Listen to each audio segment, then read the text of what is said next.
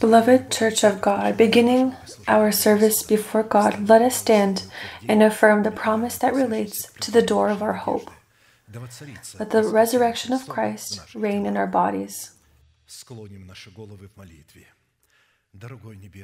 Let us bow our heads in prayer. Heavenly Father, in the name of Jesus Christ, we are grateful to your holy name for this privilege to be in this place that your hand has outlined for the worship of your holy name.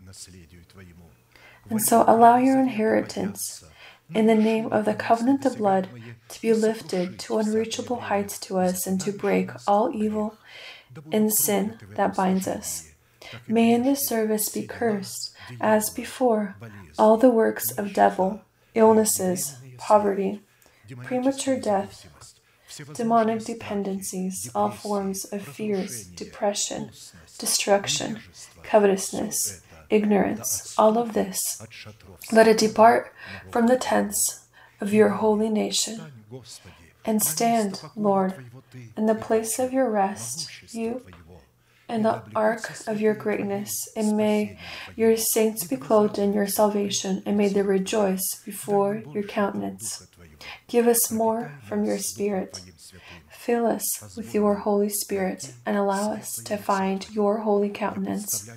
May the service be presented into your divine arms. Guide it with your uplifted hand. Almighty God, Father, Son, and Holy Spirit. Amen. May the Lord bless you. You may be seated.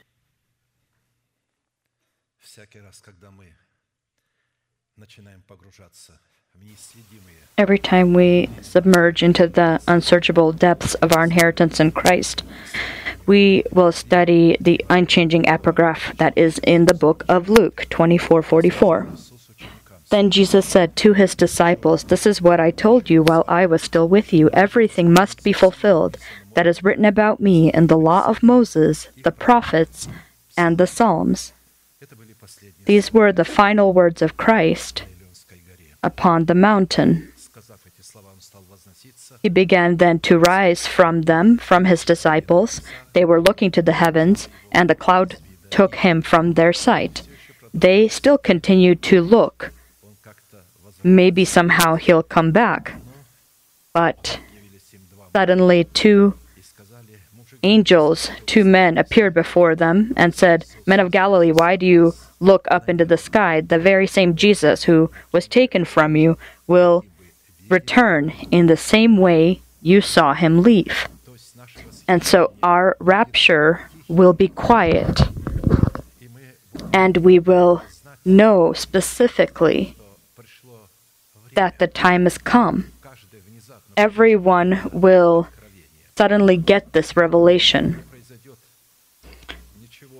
Nothing will happen in the world. The world will not know. The world will live the life they live.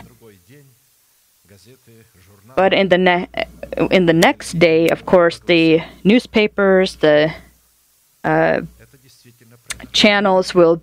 news channels will be reporting about people leaving.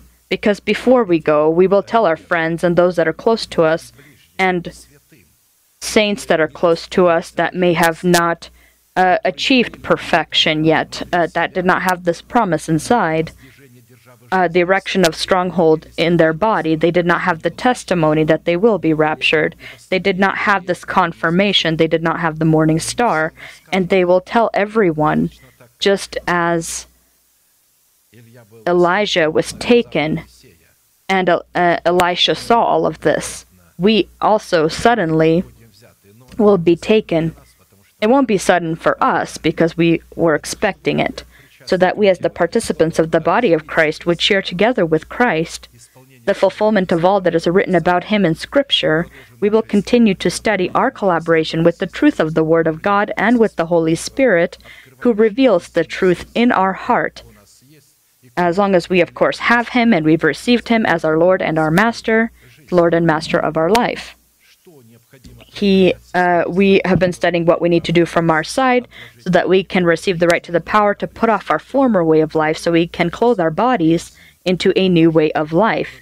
You were taught with regard to your former way of life to put off your old self which is being corrupted by its deceitful lusts, to be made new by the Spirit of your mind, and that you put on the new self, created by God in true righteousness and holiness. Just as you put a new dress upon yourself or a new suit, it is the same way.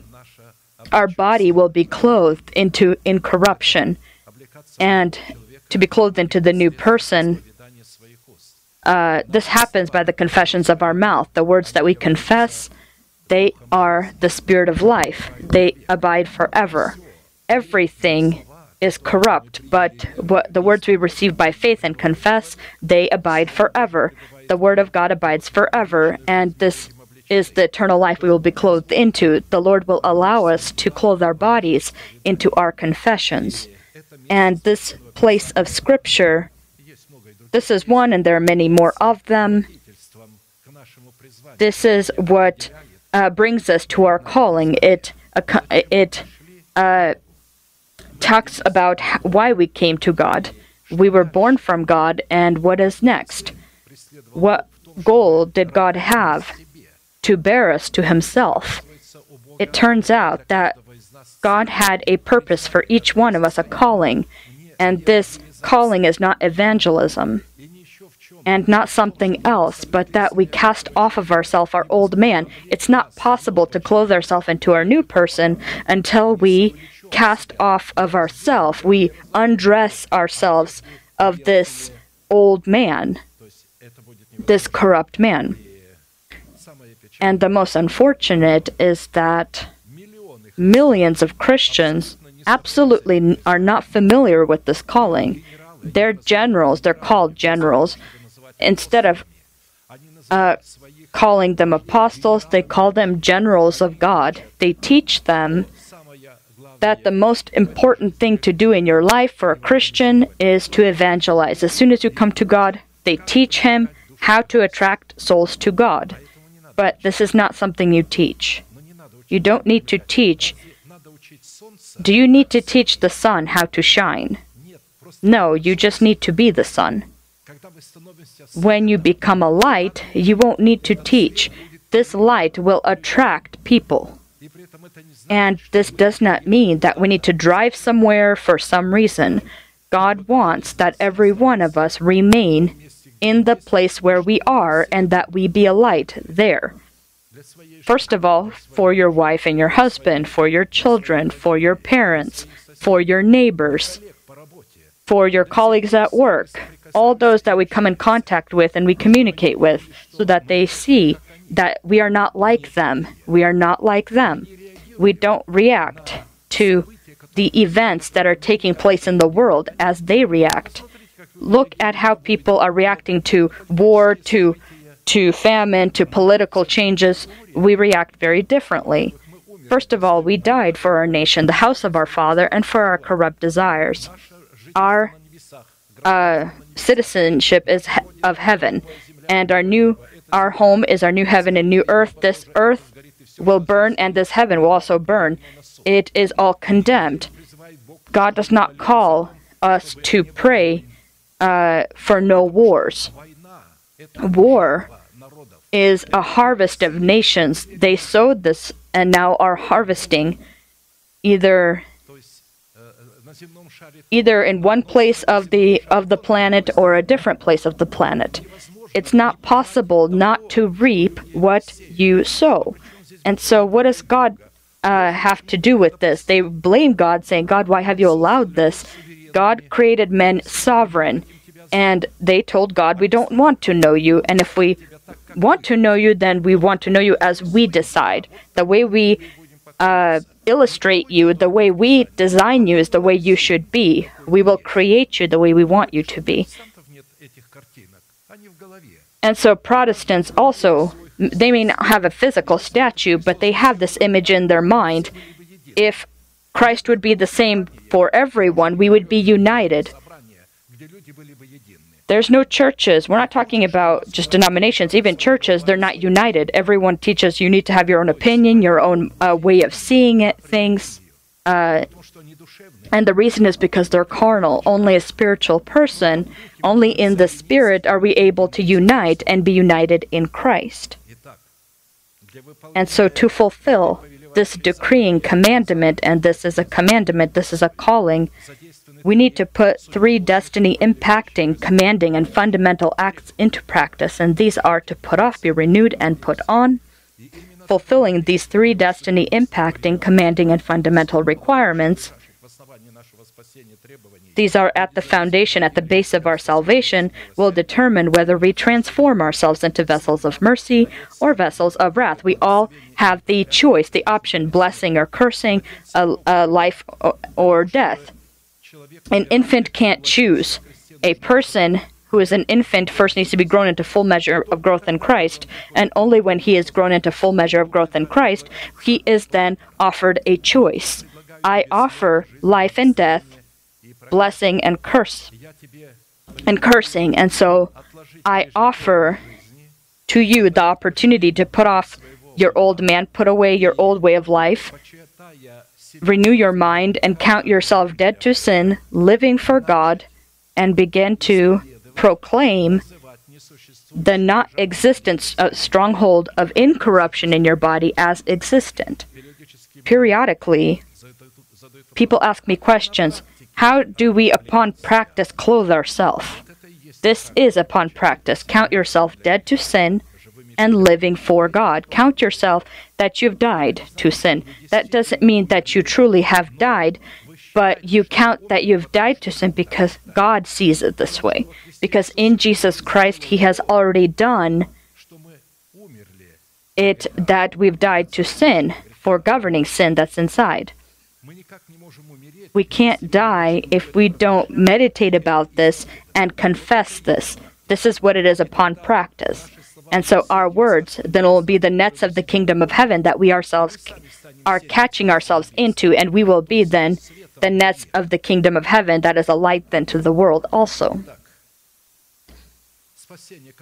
Salvation that is given to us, it is given to us in the format of a seed, which identifies the down payment of our justification that is given to us in salvation, where we need to turn the 3 above-mentioned acts into profit within the death of our Lord Jesus, so that our salvation can become our possession in the format of the fruit of righteousness. Otherwise, we will forever lose the justification that is given to us in the format of a deposit forever.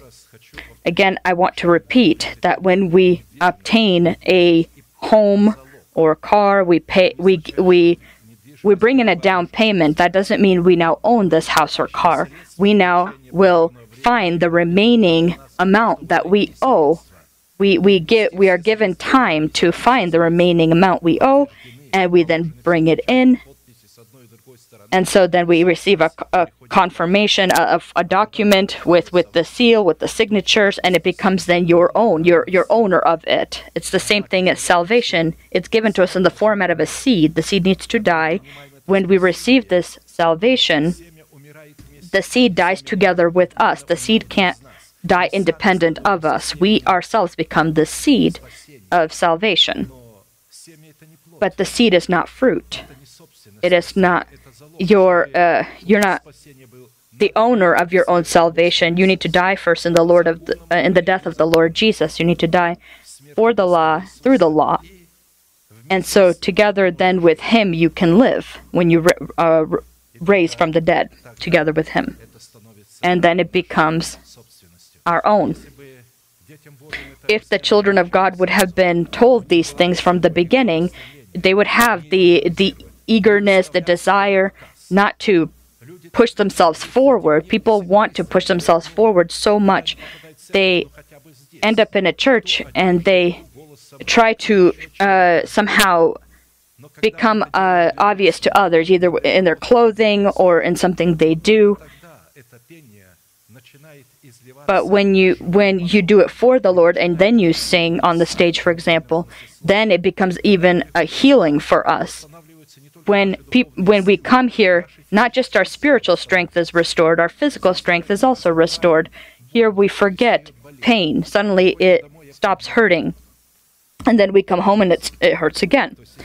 If you've paid attention when you come to the service, and if you've prepared your heart to listen to the Word of God and you worship, at the time of worship, you forget. I've experienced this personally.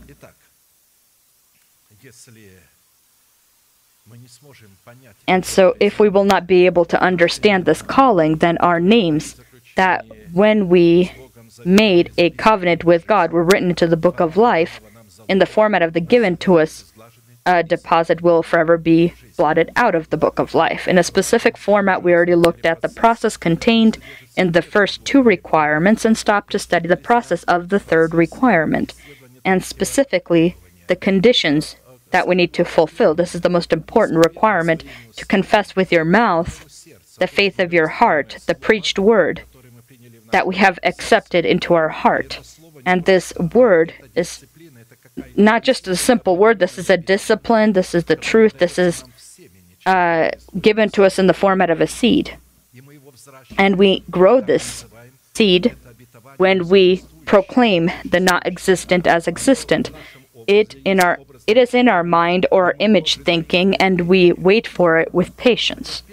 And patience needs to have perfect acts with it. We need to wait, and the longer the time is prolonged, the stronger your trust and hope needs to be, because we're growing.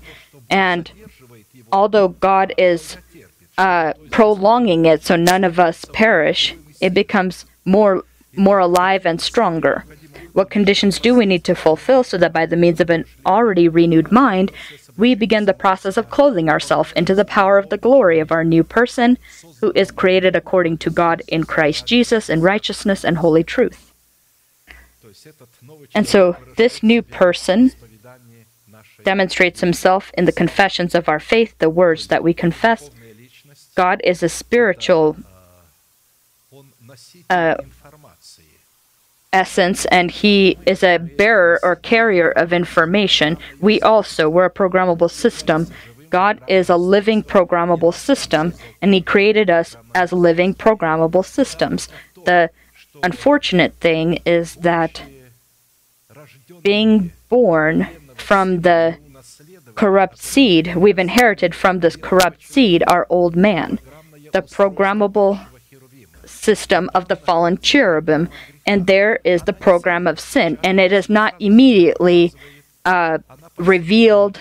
It slowly begins to reveal itself, but when we're born again, a new person appears in our body, a second person, also a programmable system. And now into this programmable system, you need to put a program. And when we hear the word of God and we accept it, then we accept the program into our living programmable system, into our new person. And relevant to this, we stop to study the allegory contained in the 18th Psalm of David, where the Holy Spirit, with the wisdom and the authority that he alone has, reveals the demands according to which we are called to collaborate our faith prayer with the name of God El Elyon, or God Most High. David turns to God and calls him El Elyon. This is Most High God. And this condition consists in us calling upon the Most High as to our God and proclaiming the faith of our heart. We are always saying, Lord, thank you that I have died for my nation, the house of my father, and for my corrupt or destructive desires. And governing sin within you says, how is it you've died to this? Who are you saying this to? How have you died? You want to sin, right? He's shouting inside, but we ignore him and we say, I have died. And we proclaim that. This resistance, sometimes it doesn't work. Your thoughts overcome you. And how do you fight those thoughts? When you fill your glass with water, you won't need to resist those thoughts. While this glass is not yet full, that small area can still be filled with other thoughts. But as soon as you fill your vessel completely with the Word of God, then no other thoughts will bother you. And so I'm talking about thoughts, evil thoughts, perverse thoughts,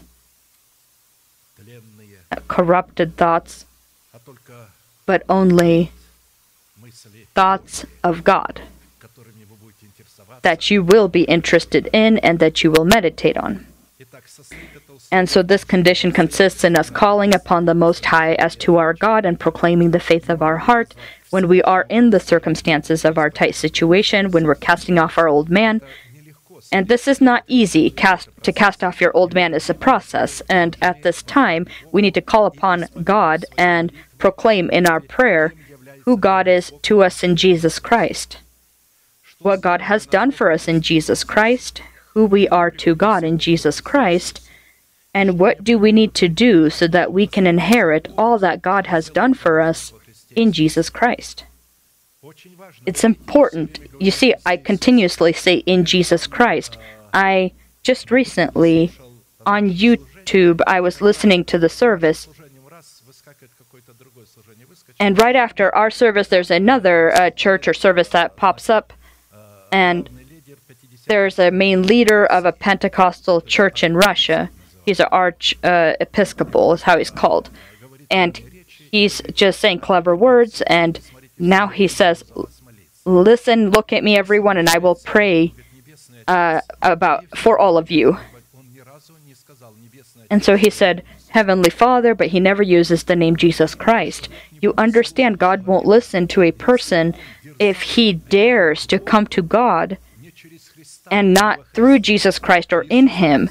Jesus said, when you pray, everything you ask in my name, and it will be given to you. But he's just praying to the Father. Or people are just sometimes praying to Christ alone. And this also violates the correct order in which to pray. Jesus is not the Father. He is the Son of God. We need to turn to the main head, God the Father. And we need to turn and pray to him in the name of Jesus Christ, because God sees us in Jesus Christ. He redeemed us, and the work that he had done in Jesus Christ. And so when we say Heavenly Father in the name of Jesus Christ, here there's a mass amount of information that we need to have then, who God is for me, what he's done for me, and so forth. And so we note that the given allegory is one of the most powerful and voluminous examples demonstrating the collaboration of our renewed mind as King David and the name of God Most High, and their violent conflict with our carnal mind in the form of King Saul, and also with governing sin, who is our old person with his deeds. And so again, 3 kings within one body, and all want control of the body, and the field of battle is our heart. And so that is why sometimes we're impatient inside, and sometimes in our dreams we have terrible dreams. People come to me and say, what is this? Did I sin? I have such terrible dreams. How do you explain to a person? What do you want? In your body, there are 3 kings that live, and all want control of your body. And the field of battle is your heart. And when the mind, you block all these things that are happening inside. But when you fall asleep, all calms down, and then these terrible dreams can come.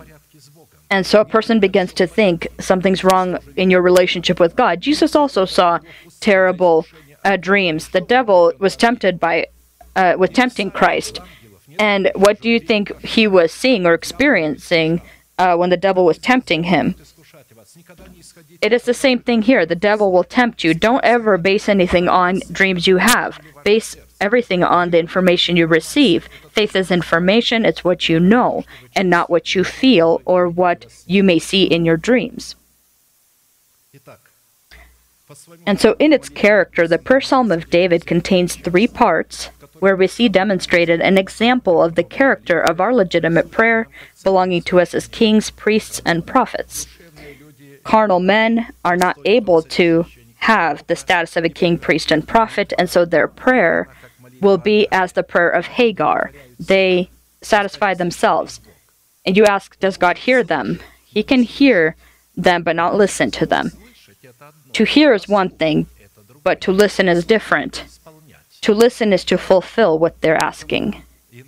Sometimes God does not hear, sometimes he closes his ears, because we being Hagar, then carnal men, are trying to or daring it to come into the holy place.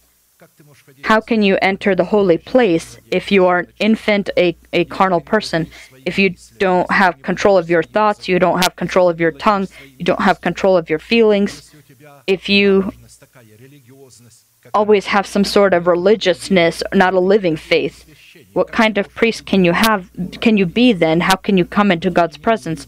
But people don't know about this. They're not taught any of this. They think that if they get on their knees and they're on their knees for 2 hours praying in tongues, that something will happen. They think something will happen. Yes, something will happen. You will truly begin to see something, some kind of events can take place, but they will be from the devil. Because God does not give visions or revelations or do some or promote some kind of events in a carnal person. He is not a light to the world. He is not a lamp in the church. This is someone who people avoid and try to pass by because this person may become angry at you. Oh, this person's always saying, well, you're not greeting me the way I'd like you to. You're not looking at me the way I'd like you to. You tell him something, he doesn't listen or hear anything you say. This says a lot about someone, that this person is carnal. He is not able to work the prayer of faith. Faith is truth in the heart. This is what faith is. It's information. And collaborating with it is confessing who God is to us, what He's done for us, who we are to Him. This is what it means to collaborate our faith with God's faith. And so the given allegory is one of the most powerful and voluminous examples, again demonstrating the resistance, of course, again, as we talked about, the three kings that resist and battle with one another. And in its character, the prayer psalm of David contains 3 parts where we see demonstrated an example of the character of our legitimate prayer belonging to us as kings, priests, and prophets. The first part identifies the state of the heart of David as a warrior in prayer, which is the required basis for the legitimate status of his prayer. Belonging to kings, priests, and prophets, the state that our heart will be in is how our prayer will be. If we have within our heart the virtue of a king, priest, and prophet, then our prayer will be corresponding to a prayer of a king, priest, and prophet. The second part opens up the consistency of legitimate prayer itself, which belongs to kings, priests, and prophets, which gives God the proper basis to deliver us in the form of David from the hand of all of our enemies. The third part illustrates that prayer battle, or the prayer battle itself. It contains an epic genre, which is beyond the limitation of the typical human mind. In a specific format, we already looked at the first part and stopped to look at the second part, which opens up the consistency of legitimate prayer in the 8 names of God Most High. Getting to know and confessing the power that is contained in the heart of David, consisting of the 8 names of God, allowed David to love and call upon the Lord, who is worthy to be praised, so that he can be saved from his enemies. If we don't know the power of God's names, we will not be able to ever fall in love with Him, because we understand the word love as something emotional, because it's in the body and it's an emotion. But the spirit has its own emotion, and it's not a physical sense. The spirit depends on information. Christ says that if you love me, keep my commandments. When we keep God's commandments, we experience negative emotions, as it is usually. No one wants to turn the right cheek when someone just was hit in the left cheek. And so when you're fulfilling God's command, what will you feel? Will you be feeling euphoria of how much you love the Lord? If someone shouted at you, accused you, criticized you, what will you feel in that moment? What kind of love did Christ feel when he was beaten, when he was spat upon? What did he feel? But he loved us at this time. Our sins crucified him. And it wasn't just the high priests or the soldiers of Pilate that beat him, we are in those hands of the soldiers of Pilate. Our sins did this. And so what is he supposed to feel at this time when our sins are inflicting that kind of pain? And so he wasn't looking at what he was feeling. He was looking at the information he knew. Lord, forgive them. They know not what they do. They don't know that I am their Savior. When a person doesn't know then that you are his Savior, it's as an animal that fell into a trap, but you caught him there so you can release him, but he doesn't know this. And so let us look at this prayer that we need to pray, that we are called to pray this prayer. To call God the names of whom he is to us. I love you, Lord, my strength. The Lord is my rock, my fortress, and my deliverer. My God is my rock, in whom I take refuge, my shield and the horn of my salvation, my stronghold. I call to the Lord who is worthy of praise, and I have been saved from my enemies. Psalm 18, 1-4. 8 names that identify the covenant that is made between God and us. Altogether, we will proclaim who God is to us in Jesus Christ in these 8 names. This is very important to God. When we are at home, we can do this alone, but when we are gathered together, as we sing together, we sing together, we then proclaim who God is to us. This is a great power that gives God the legitimate ability to affect us, because everything God gives to us, he gives us in the body that is in Zion and from the position of Zion, and when we are a member of this body or this Zion. Lord, you are my strength. Lord, you are my rock. Lord, you are my fortress. Lord, you are my deliverer.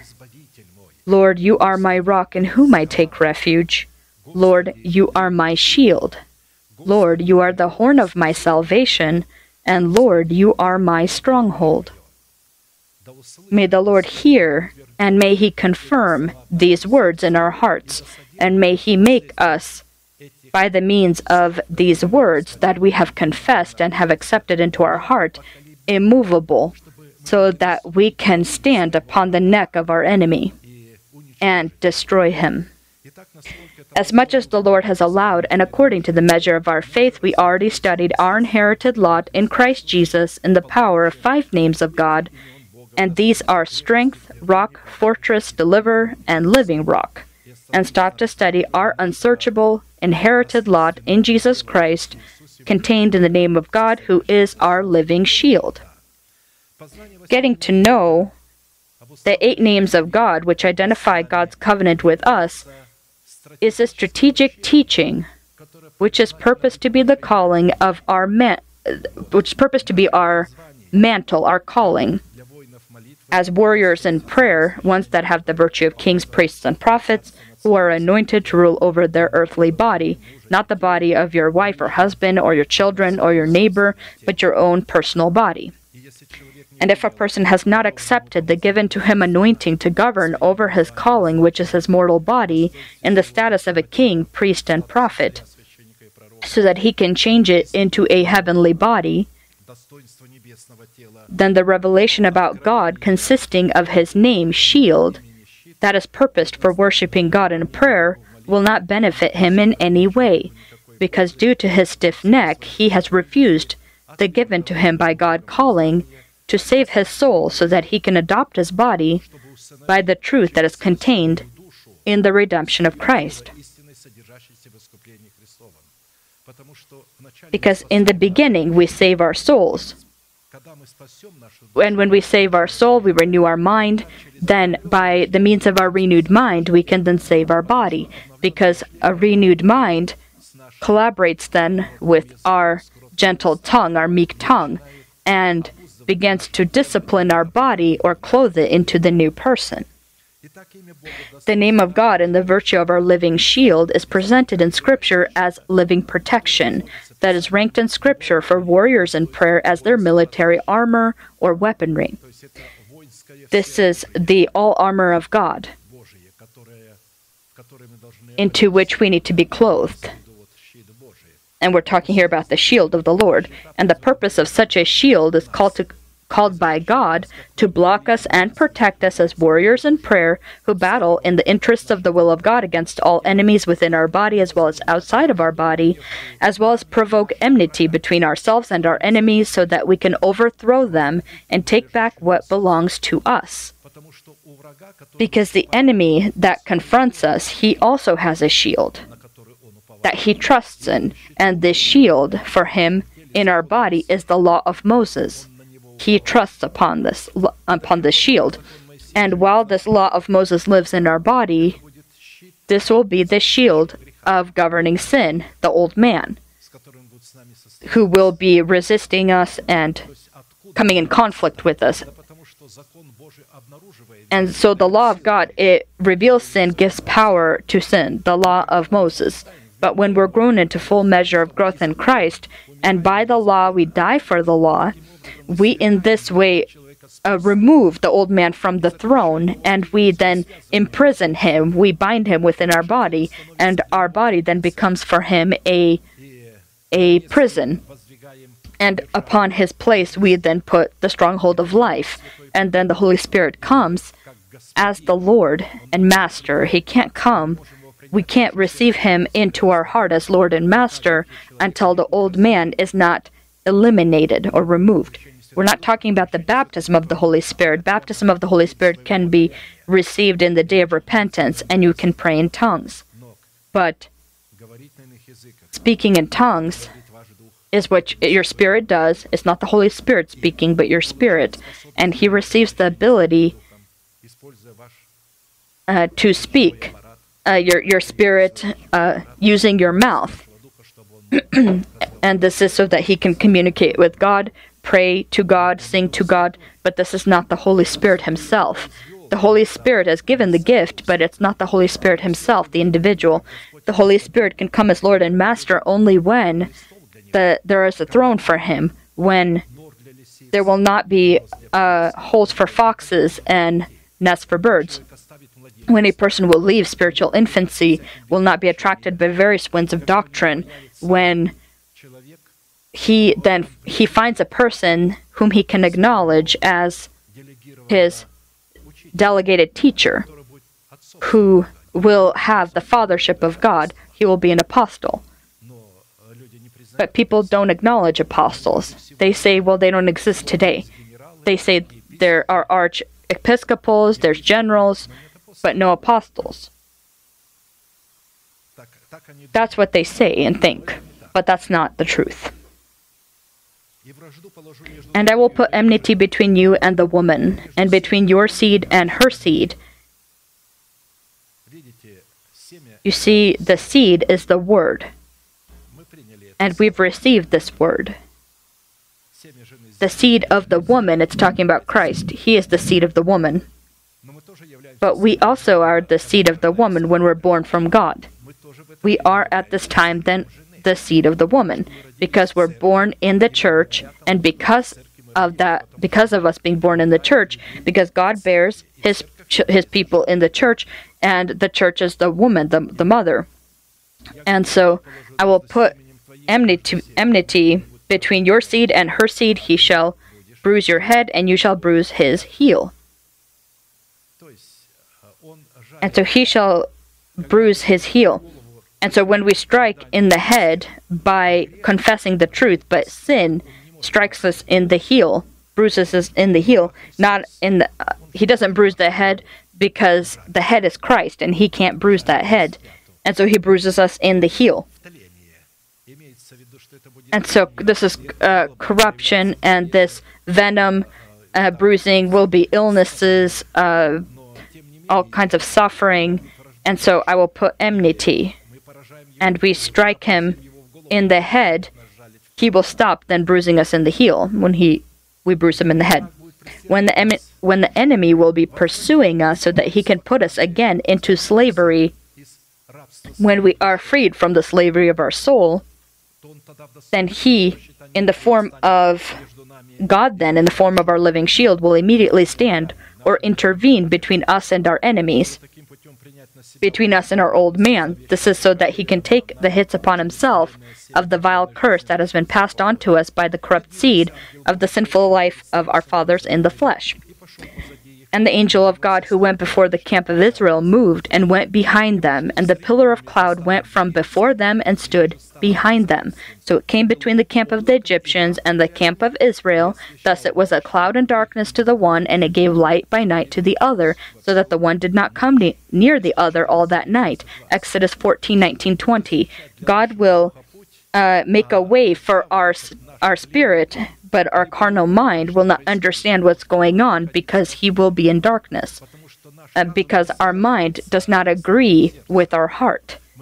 We would like to, but until the carnal mind is eliminated, the old man, the reasonable abilities of the soul, until it's dead in the death of the Lord Jesus and rises, he won't understand. We can understand and accept with the heart, but while the power of the mind is not subdued, the mind will say, well, that's not my opinion, I think this is better. Just as Saul, if you remember, he told Samuel, I thought that this would be better for your God, he said. Because the mind, for the mind, God for your mind is your mind itself. The mind will never want to acknowledge God over himself. And for the devil, it's hard because the devil wants the person to acknowledge him as God, but a man makes his own mind as God. And if I want to understand or not, you don't need to understand anything with your mind. You need to accept the truth. If the mind doesn't understand it, you still accept it. And so how can I know? How do I know what I should accept or not? You may ask, maybe this is poison. So you not accept poison. You need to first pray that God open for you his own person, and then you will not be receiving poison. But if you choose a person by the matter of voting for them, then you will consistently be receiving venom and poison, and it will be packaged beautifully. It will be poison in an attractive package. And so the quality and lexicon identifying the name of God shield, as with the previous names of God Most High, is not able to be found in any dictionary of the world, so to be our living shield, so that he can take upon himself the inherited hits or strikes of the vile curse that pursues us by the sinful seed of our fathers, is to protect and block us from the wrath of God, protect and block us from the deception of the evil one, protect and block us from the evil and slanderous tongue, to protect and block us from the curse of all nature of illness, protect and block us from the curse of poverty, protect and block us from the curse of untimely or an early form of death, and protect us from the sinful life that was passed on to us from our fathers. Considering such a tandem or such a union of God with man, it becomes vital for us to determine in each aspect of our essence both the role of God and the role of man. Because God is the helper and we are the responsible party. In life, in our physical life, when we are in a marriage, then the wife is helper and the husband then takes the role of the lead or head. But in the spirit, God says, you are the head and I will help. You will speak and then I will help, in other words. If you will speak what corresponds to my will, I will help you. Because in Hebrew, the word helper means to stand for him, to stand with him, and to stand against him. And you'll say, well, how is that so? It's contradicting the other, to stand for him and with him and then against him. Yes. Rabbis, when they would marry a couple, they ask the bride, you need to listen to your husband, but only while he follows the Torah, the Holy Scriptures. Then you can stand for him and with him, but as soon as he departs from it or strays away, you need to stand against him. And when she says, I agree, then only do they marry them. She is not in slavery them, like the Protestants teach. Everything your husband says you need to do, and Protestants deceive the people. as the church obeys Christ in all things, the wives also their husbands, but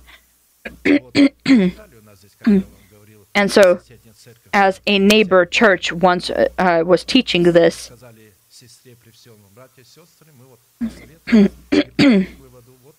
and so there was a woman who had an issue, and so they said, well, we spoke with the brothers, we have come to a conclusion that if the husband told you to plant your lettuce the opposite direction, with the not the bottom but the top first down, then you need to do it because your husband said it. And so we're not supposed to obey anything and everything that's said. It's supposed to be within reason. If a prophet comes that speaks not according to Scripture, you need to not listen to him.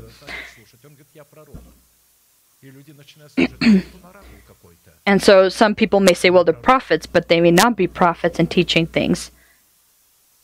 And so we understand this.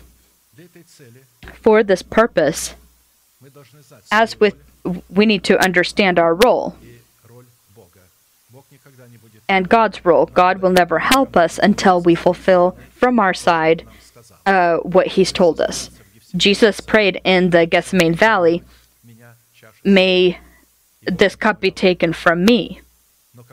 But as soon as He said, may not my will but your will be, then did He send an angel to support and help Him, because He agreed with God's will. Until we agree with God's will, He won't help us. It's the same thing here. If the husband says, but it's not in accordance to God's will, the wife doesn't have to listen, or he speaks foolish things, something that is in regular everyday life, but it's foolish or not reasonable, then she doesn't need to follow it. When I began to teach this way, brothers came to me and said, when I began to teach this, they said, what are you doing to us? Our wives are already sitting on our heads, and now you're allowing them even more. The brothers say, well, they have all this power over us, and now you're giving them even more power. I said, no, God gave them the power, not me.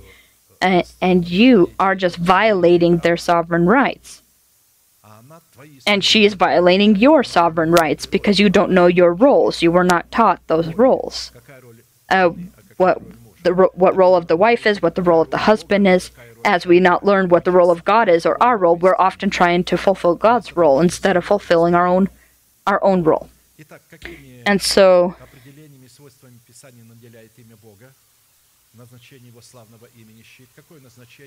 according to Scripture, what are the identifications and qualities of the name of God in the purpose of His glorious name shield? What purpose, being in the role of our protector, did God allocate for Himself? And what role has He placed upon us? What conditions do we need to fulfill so that we can provide God with a basis to allow us to partake in the unsearchable inheritance of His name as a living shield of our faith? And by what signs do we examine ourselves as to whether we are truly collaborating our faith with the faith of God in the virtue of His name shield? We will remember that all of the works that relate to our protection are called to happen by collaborating our faith with the faith of God, where we see the role of God in the function of our helper and the role of man in the function of the responsible party are clearly identified and outlined.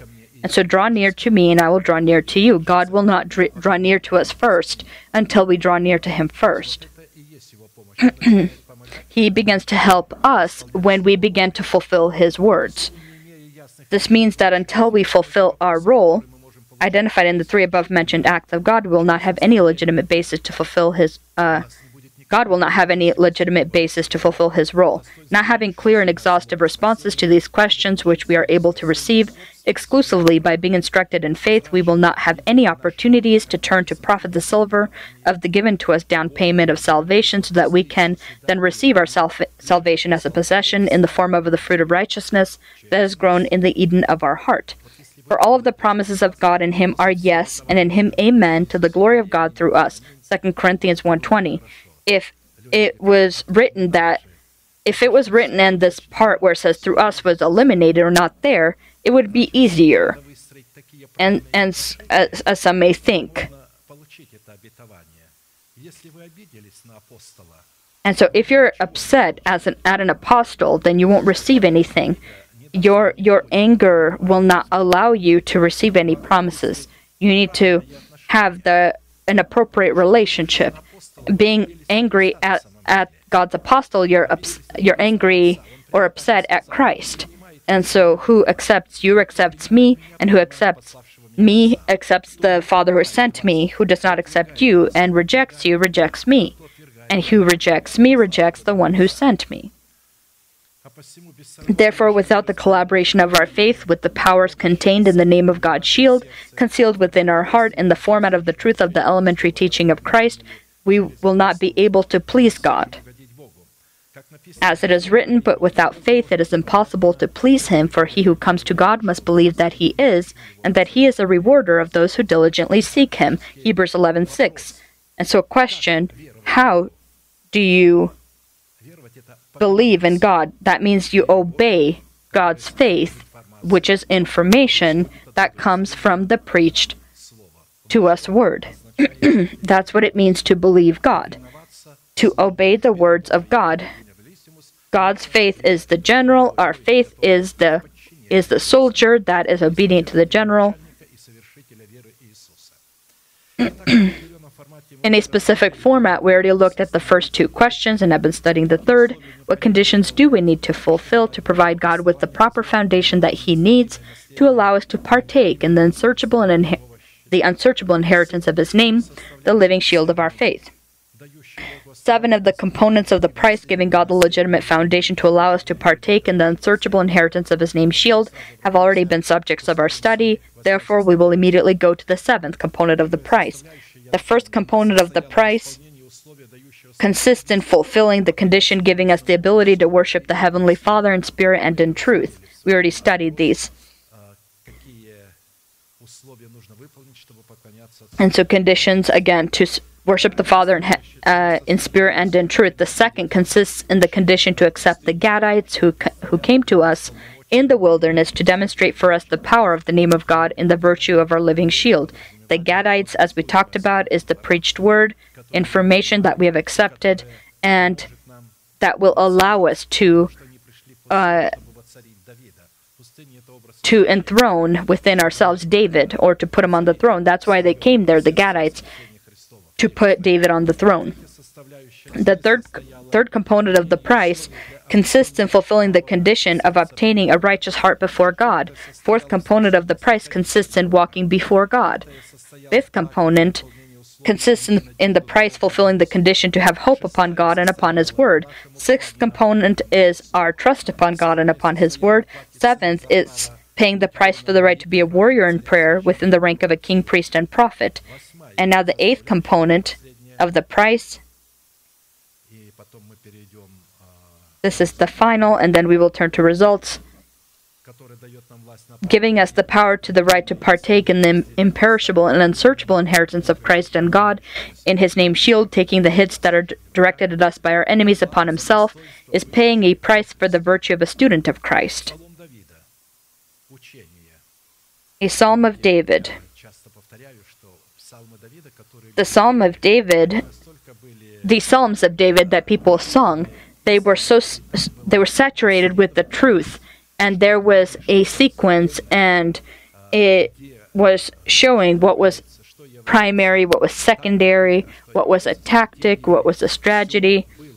All was there because it was a teaching. There was a melody, and people sang, and when they sang these songs, they would memorize it easier. And so our songs also need to reflect the truth and not just artistry or other things. There needs to be a truth or a form of truth so that people can soak it in. A Psalm of David. Plead my cause, O Lord, with those who strive with me. Fight against those who fight against me. Take hold of shield and buckler, and stand up for my help. When David said these things, he understood perfectly that this needs to be said, and then confess and continue to confess this, because God will use our words. He will protect us using the confessions of the faith of our heart. But before confessing the faith of our heart, we need to first ask upon God's conditions. why do we need to ask God if He already knows about this? People ask. I was listening to an atheist, a very famous atheist. He very logically sums everything up, and he proves to them that pastors don't know anything, that Jesus didn't know anything, and he says, and so if you're saying God knows everything, then why do you ask anything of Him? Because this person doesn't know that God made man sovereign, and he can't, without the consent of a man, help him with anything. And to help a person needs to, using the Word of God, he needs to take these words and turn to God with these words so that he can help him. This atheist doesn't know this. God is a sovereign individual, and He created men sovereign. And so it's easy for me to meet any atheist. I don't need a lot of time. I need 10-15 minutes, and I will be, they'll be in a fifth corner, and they will feel ridiculous. When I was in the army, and there were generals there, captains, and others, and these people actually, two of them I know actually had what was called a red diploma. This was the highest institution. This was an academy, a war academy.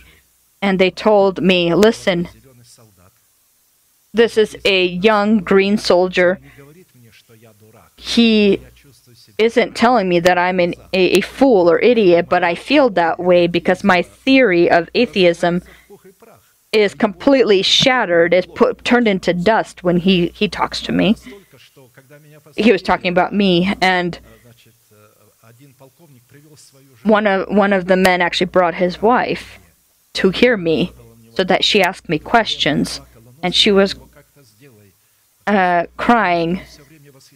He was always saying, talking about our conversations, and officers would come to me, and we would talk for 6-7 hours at a time. And as soon as I was released for whatever I was doing, duties and such, people would immediately gather and ask me questions, and so as soon as I answer all their questions, then they try to bring me into another place where there's other people that wanted to ask me questions. And then they finally brought me to the general, and the general said, "You're gonna break apart my entire army." But I told him, "How is it that you're so strong atheists you guys are, so confident? How can you say that?" But he told me, everything you're saying is the truth, and you're right, and you're upon the right path. And he said this very clearly to me, and I told him, General, if I'm on the right path, then why don't you walk that path? And he showed his medals and things, and he said, what price I paid to get all of this? I will be stomped upon by everyone, but I don't want to be if I do that. And so if you want to be a Christian, then you'll be trampled on.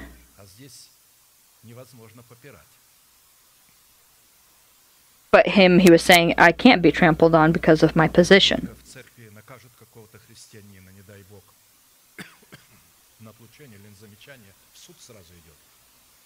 In churches, sometimes a person is put under warning for a serious reason, and they'll go to court. And we had a situation like that also in our church, and they went to court, and so in our document, we do have something that says that we have the right to put people under warning when necessary. In other churches, apparently, they don't have this right, because they'll be then they'll lose their monthly wages and things like that if they do that kind of thing.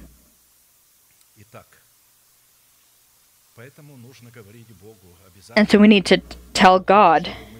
God wants us using these words of prayer to turn to Him. We're sovereign individuals. God wants to help us, but He can't help us until we tell him his very words. He says, "Take hold of shield and buckler and stand up for my shield. Also draw out the spear and stop those who pursue me. Say to my soul, I am your salvation. Let those be put to shame and brought to dishonor who seek after my life. Let these be turned back and brought to confusion who plot my hurt." He says these words according to Scripture. "Let them be like chaff before the wind, and let the angel of the Lord chase them. Let their way be dark and slippery, and let the angel of the Lord pursue them. For without cause they have hidden their net for me in a pit, which they have dug without cause for my life. Let destruction come upon him unexpectedly, and let his net that he has hidden catch himself. Into that very destruction let him fall. And my soul shall be joyful in the Lord. It shall rejoice in his salvation. All my bones shall say, Lord, who is like you, delivering the poor from him who is too strong for him, yes, the poor and the needy from him who plunders him." Psalm 35, 1 through 10. We need to immediately note that in the given prayer psalm of David that is presented by the Holy Spirit in the format of a teaching, it's referring to the elementary teaching of Christ. According to the words of Christ himself, within the foundation of the root system of the teaching of David, and the growing branches from this root system is Christ himself and his teaching. "I, Jesus, have sent my angel to testify to you these things in the churches. I am the root and the offspring of David, the bright and morning star. And the Spirit and the bride say, Come. And let him who hears says, Come. And let him who thirsts come. Whoever desires, let him take the water of life freely." Revelations 22:16, 17.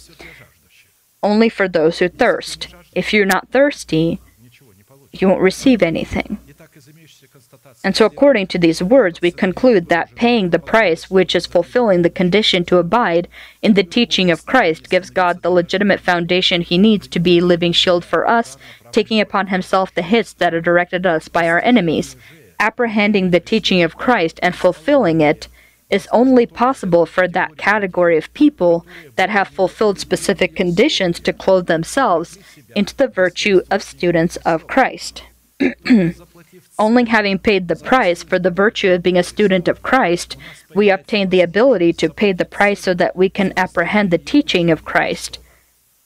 The essence of the teaching of Christ consists of making a specific form of, or a specific nature of prayer by warriors in prayer, where he is clothed into the all armor of God and then confesses the will of God, the judgment of God over his enemies. You need to proclaim God's will and God's judgments over your enemy. Demonstrating the power of all of the names of God in our life is only possible in this situation when we, in the virtue of warriors in prayer, which is the virtue of a student of Christ, pray the words that come out of the mouth of God, spoken by the messengers of God. According to the words of Apostle James, a person who has not paid the price for the right to be a student of Christ is led by the desires of their soul, thinking that they are being led by the Holy Spirit. And as a result of the desires that war within the members of his body, such a person is not able to receive anything from God, because he asks not for what is good, but to use what he is asking for to benefit his desires. Where do wars and fights come from among you? Do they not come from your desires for pleasure that war in your members? And so where does it come from? From the desires, your desires for pleasure that war in your members.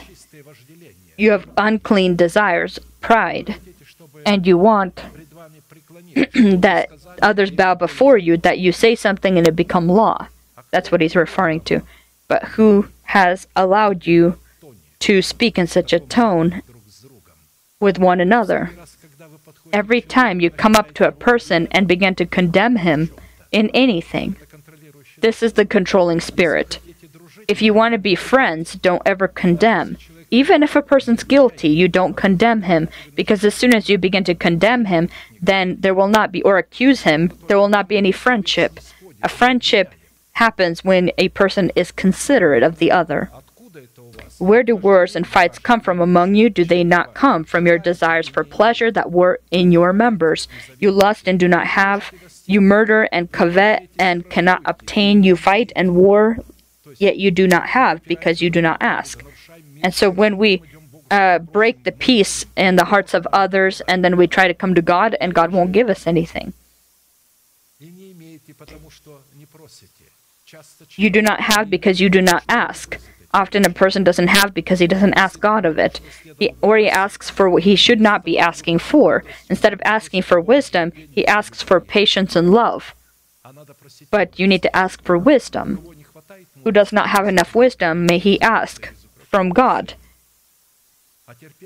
But patience, you don't need to ask for it. You need to develop this inside. Patience is hope. If you have hope, you will be patient.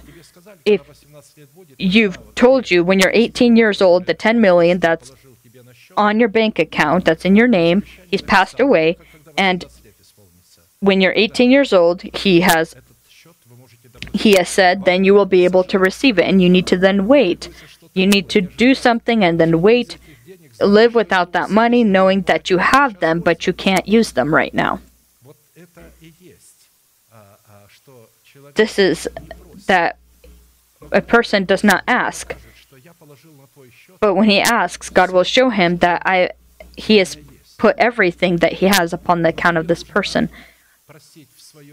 But you need to ask for specific promises and know how to wait. You ask and do not receive because you ask amiss, that you may spend it on your pleasures. Adulterers and adulteresses, do you not know that friendship with the world is enmity with God? He calls adulterers and adulteresses people who have friendships with people of the world. And so if you're a friend of God and you're a friend of people of the world, to be friends with the world means to get in... we're not talking about physical adultery, but spiritually.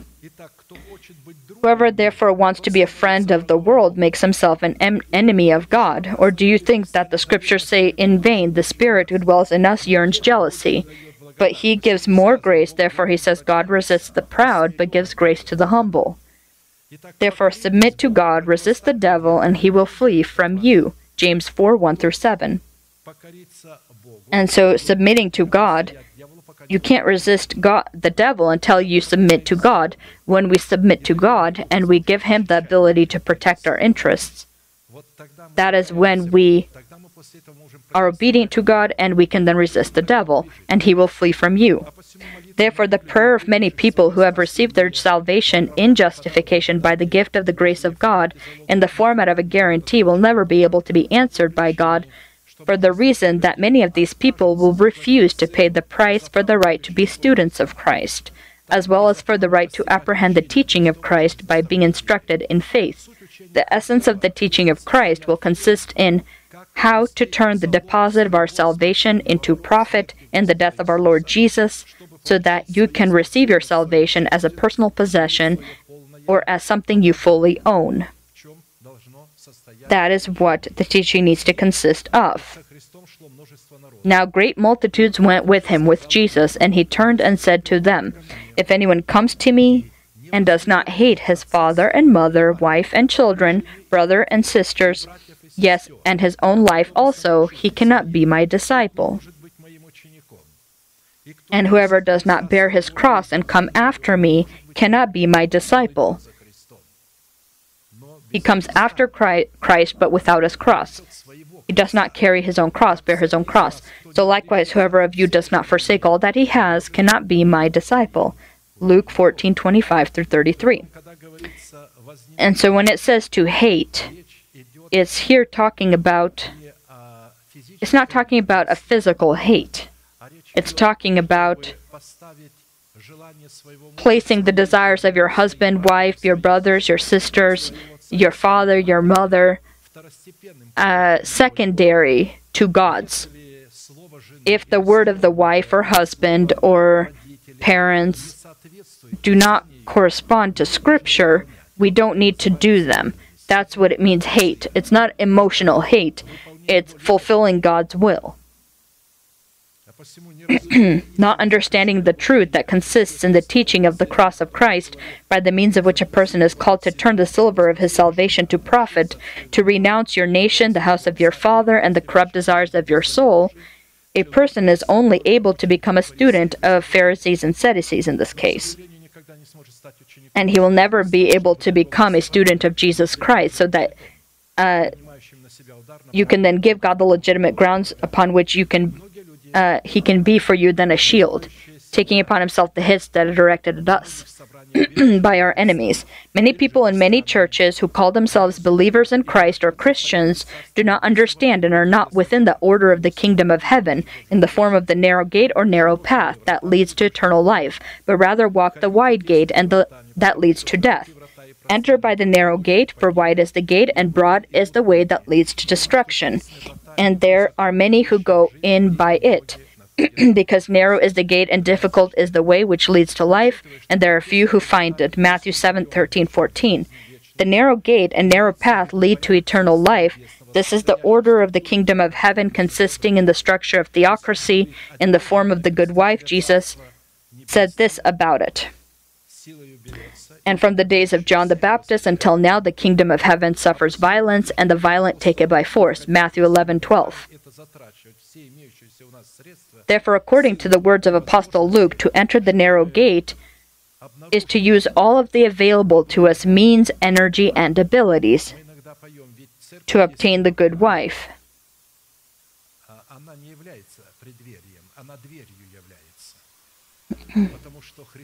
And so Jesus is the head.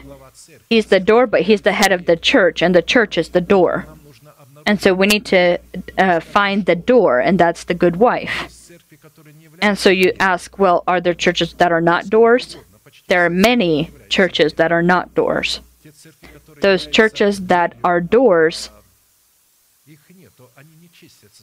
they're not counted amongst the churches that are known. And so people ask me, why are there addresses of all these other churches, but the address of your church is not here? But I told them, well, because they consider us heretics, that we don't exist. We're not counted among them. When Balaam blessed the nation of Israel, he looked at the nation. Here's the nation that is not counted among other nations. And so if you speak the truth,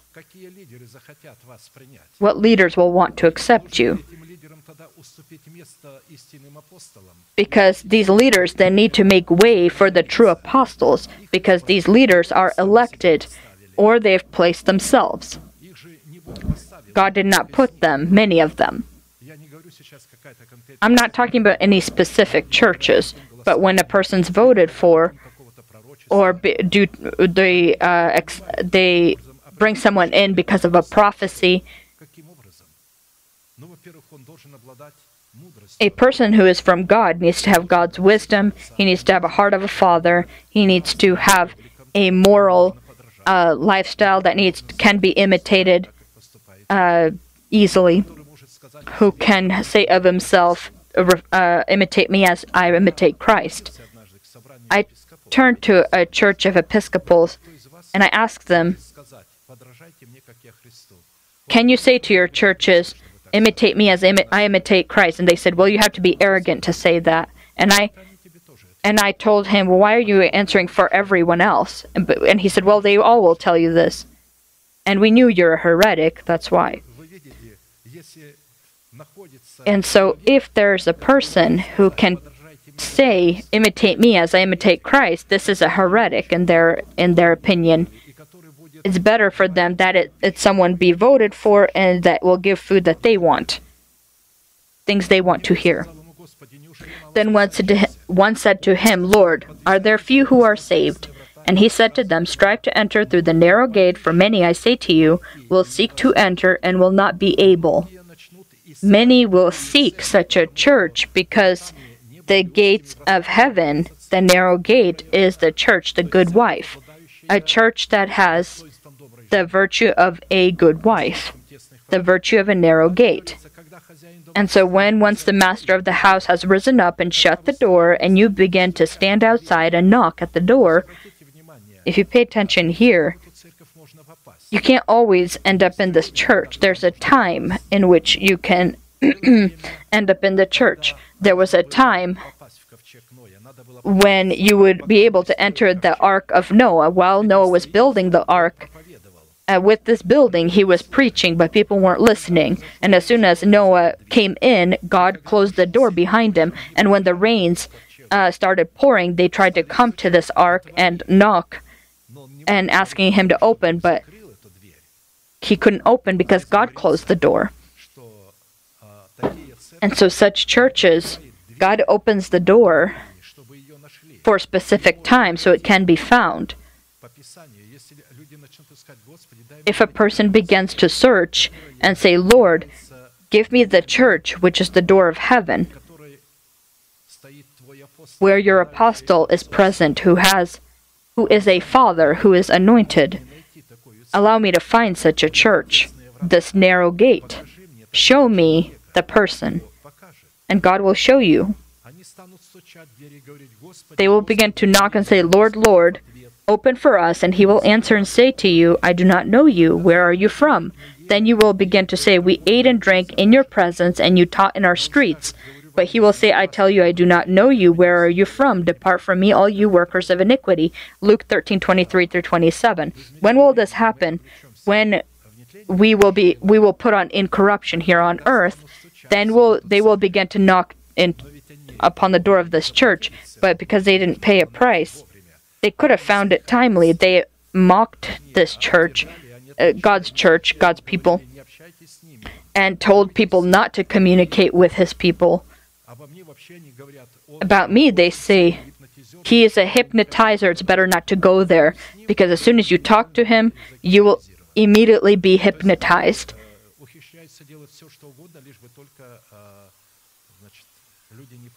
They are happy to do anything as long as people won't come here to listen or see for themselves. According to these words, the small flock in the form of the chosen by God remnant is the category of people who have paid the price for the right to be students of Christ, as well as for the ability to apprehend the teaching. At the same time, many people who are confident in their salvation because they learned not on the street of Jerusalem, but upon streets that only they know about. Therefore, and so they say, you taught in our streets, they said. But in Jerusalem, there's no streets. Jerusalem has one street, but they were learning on other streets. And so, therefore, they, with these streets, defied the street of Jerusalem, They walked, therefore, the wide gate and the wide path that leads to death, having rejected the will of God for them, having chosen rather teachers that would deceive their ears. First, the reason a person is not able to walk the narrow gate consists in him not understanding and not being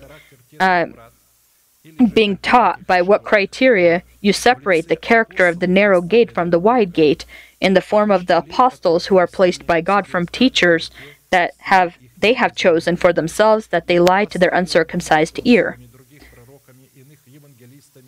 And he himself gave some to be apostles, some prophets, some evangelists, and some pastors and teachers, for the equipping of the saints, for the work of ministry, for the edifying of the body of Christ, till we all come to the unity of the faith and of the knowledge of the Son of God, to a perfect man, to the measure of the stature of the fullness of Christ, that we would no longer be children, tossed to and from, carried about with every wind of doctrine by the trickery of men, in the cunning craftiness of deceitful plotting, but speaking the truth in love may grow up in all things into him who is the head, Christ, from whom the whole body, joined and knit together by what every joint supplies, according to the effective working by which every part does its share, causes growth of the body for the edifying of itself in love.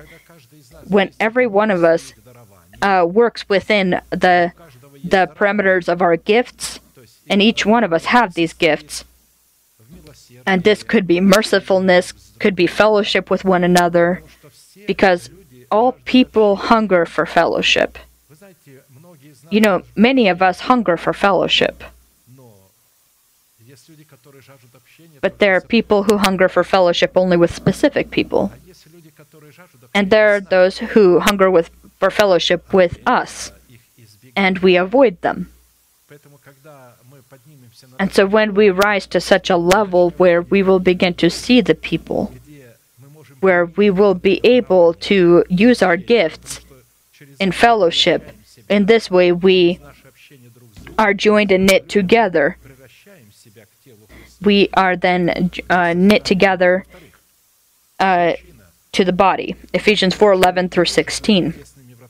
Second reason for why a person is not able to walk the narrow gate consists in the fact that he does not know the place to look for it, and what means and methods he needs to use so that he can enter the narrow gate. For all of the promises of God in him are yes, and in him amen, to the glory of God through us. 2 Corinthians 1:20. The place and method. You need to find a person who is an apostle and build a legitimate relationship so that the truth may come into our heart. Third, the reason a person is not able to walk the narrow gate consists in him considering the wide gate as the narrow gate, and the narrow gate as the wide gate. But the natural man does not receive the things of the Spirit of God, for they are foolishness to him, nor can he know them because they are spiritually discerned. But he who is spiritual judges all things, yet he himself is rightly judged by no one. For who has known the mind of the Lord that he may instruct him? But we have the mind of Christ. And so by saying we have the mind of Christ, we can comprehend the mind of Christ. 1 Corinthians 2:14 through 16. Fourth, the reason a person is not able to walk the narrow gate consists in him consciously avoiding even the opportunity to walk the narrow gate because he has loved darkness more than the light. For everyone who practices evil hates the light and does not come to the light, lest his deeds should be exposed. But he who does the truth come to the light, that his deeds may be clearly seen, that they have been done in God. John 3:20 through 21. According to the above-mentioned place of Scripture, the narrow gate and narrow path that leads to eternal life is the good wife in the heart of a person who has an organic membership to the body of Christ, identifying the order of the kingdom of heaven with Christ as the head in the form of his elementary teaching.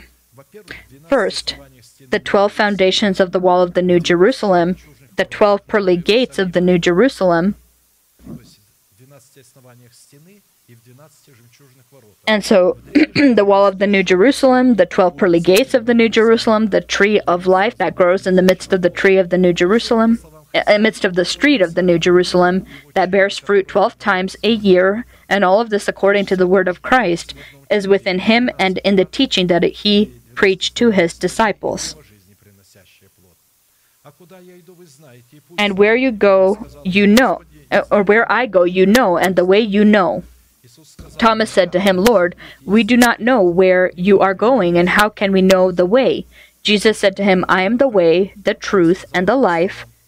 No one comes to the Father except through me. John 14:4 through 6. And if you remember when he was leaving them, shortly before, he was saying that he delegated them and said, the sins you forgive will be forgiven, and the sins you retain will be retained. Therefore, according to the definition contained in the same place of Scripture, the wide gate and the wide path that leads to death is a church in the form of a woman who is foolish, clamorous, simple, and knowing nothing. And you think you immediately understand who it's referring to. A clamorous, foolish, simple, knowing nothing woman. False charismatic services. That's who it's referring to.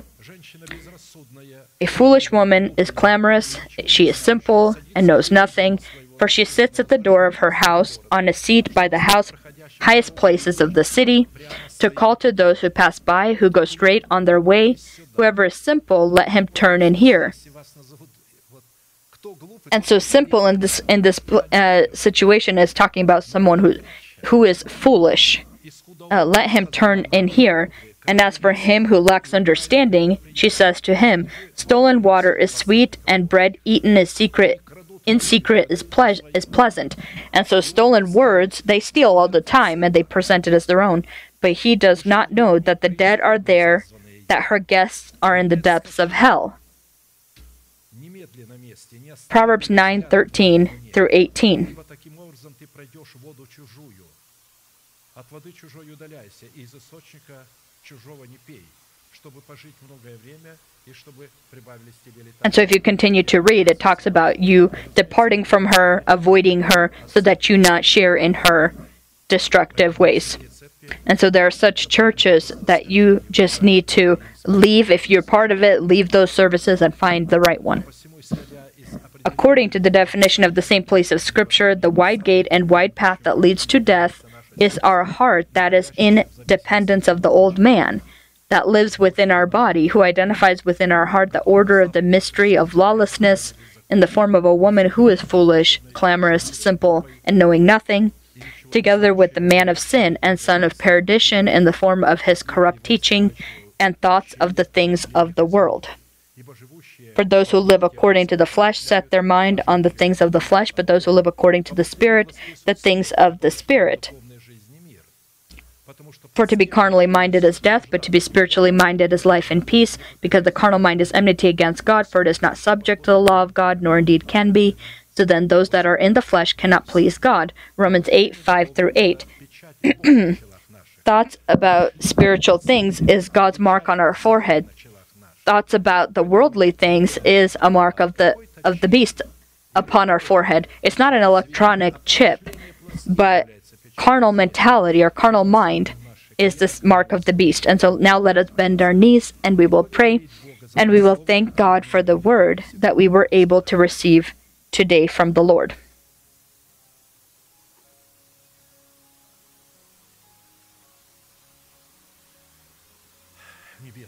Heavenly Father, in the name of Jesus Christ, I thank you that I can, together with your saints, upon this blessed by you place that you have appointed for the worshiping of your holy name, because upon this place you have magnified your word and have made it your throne.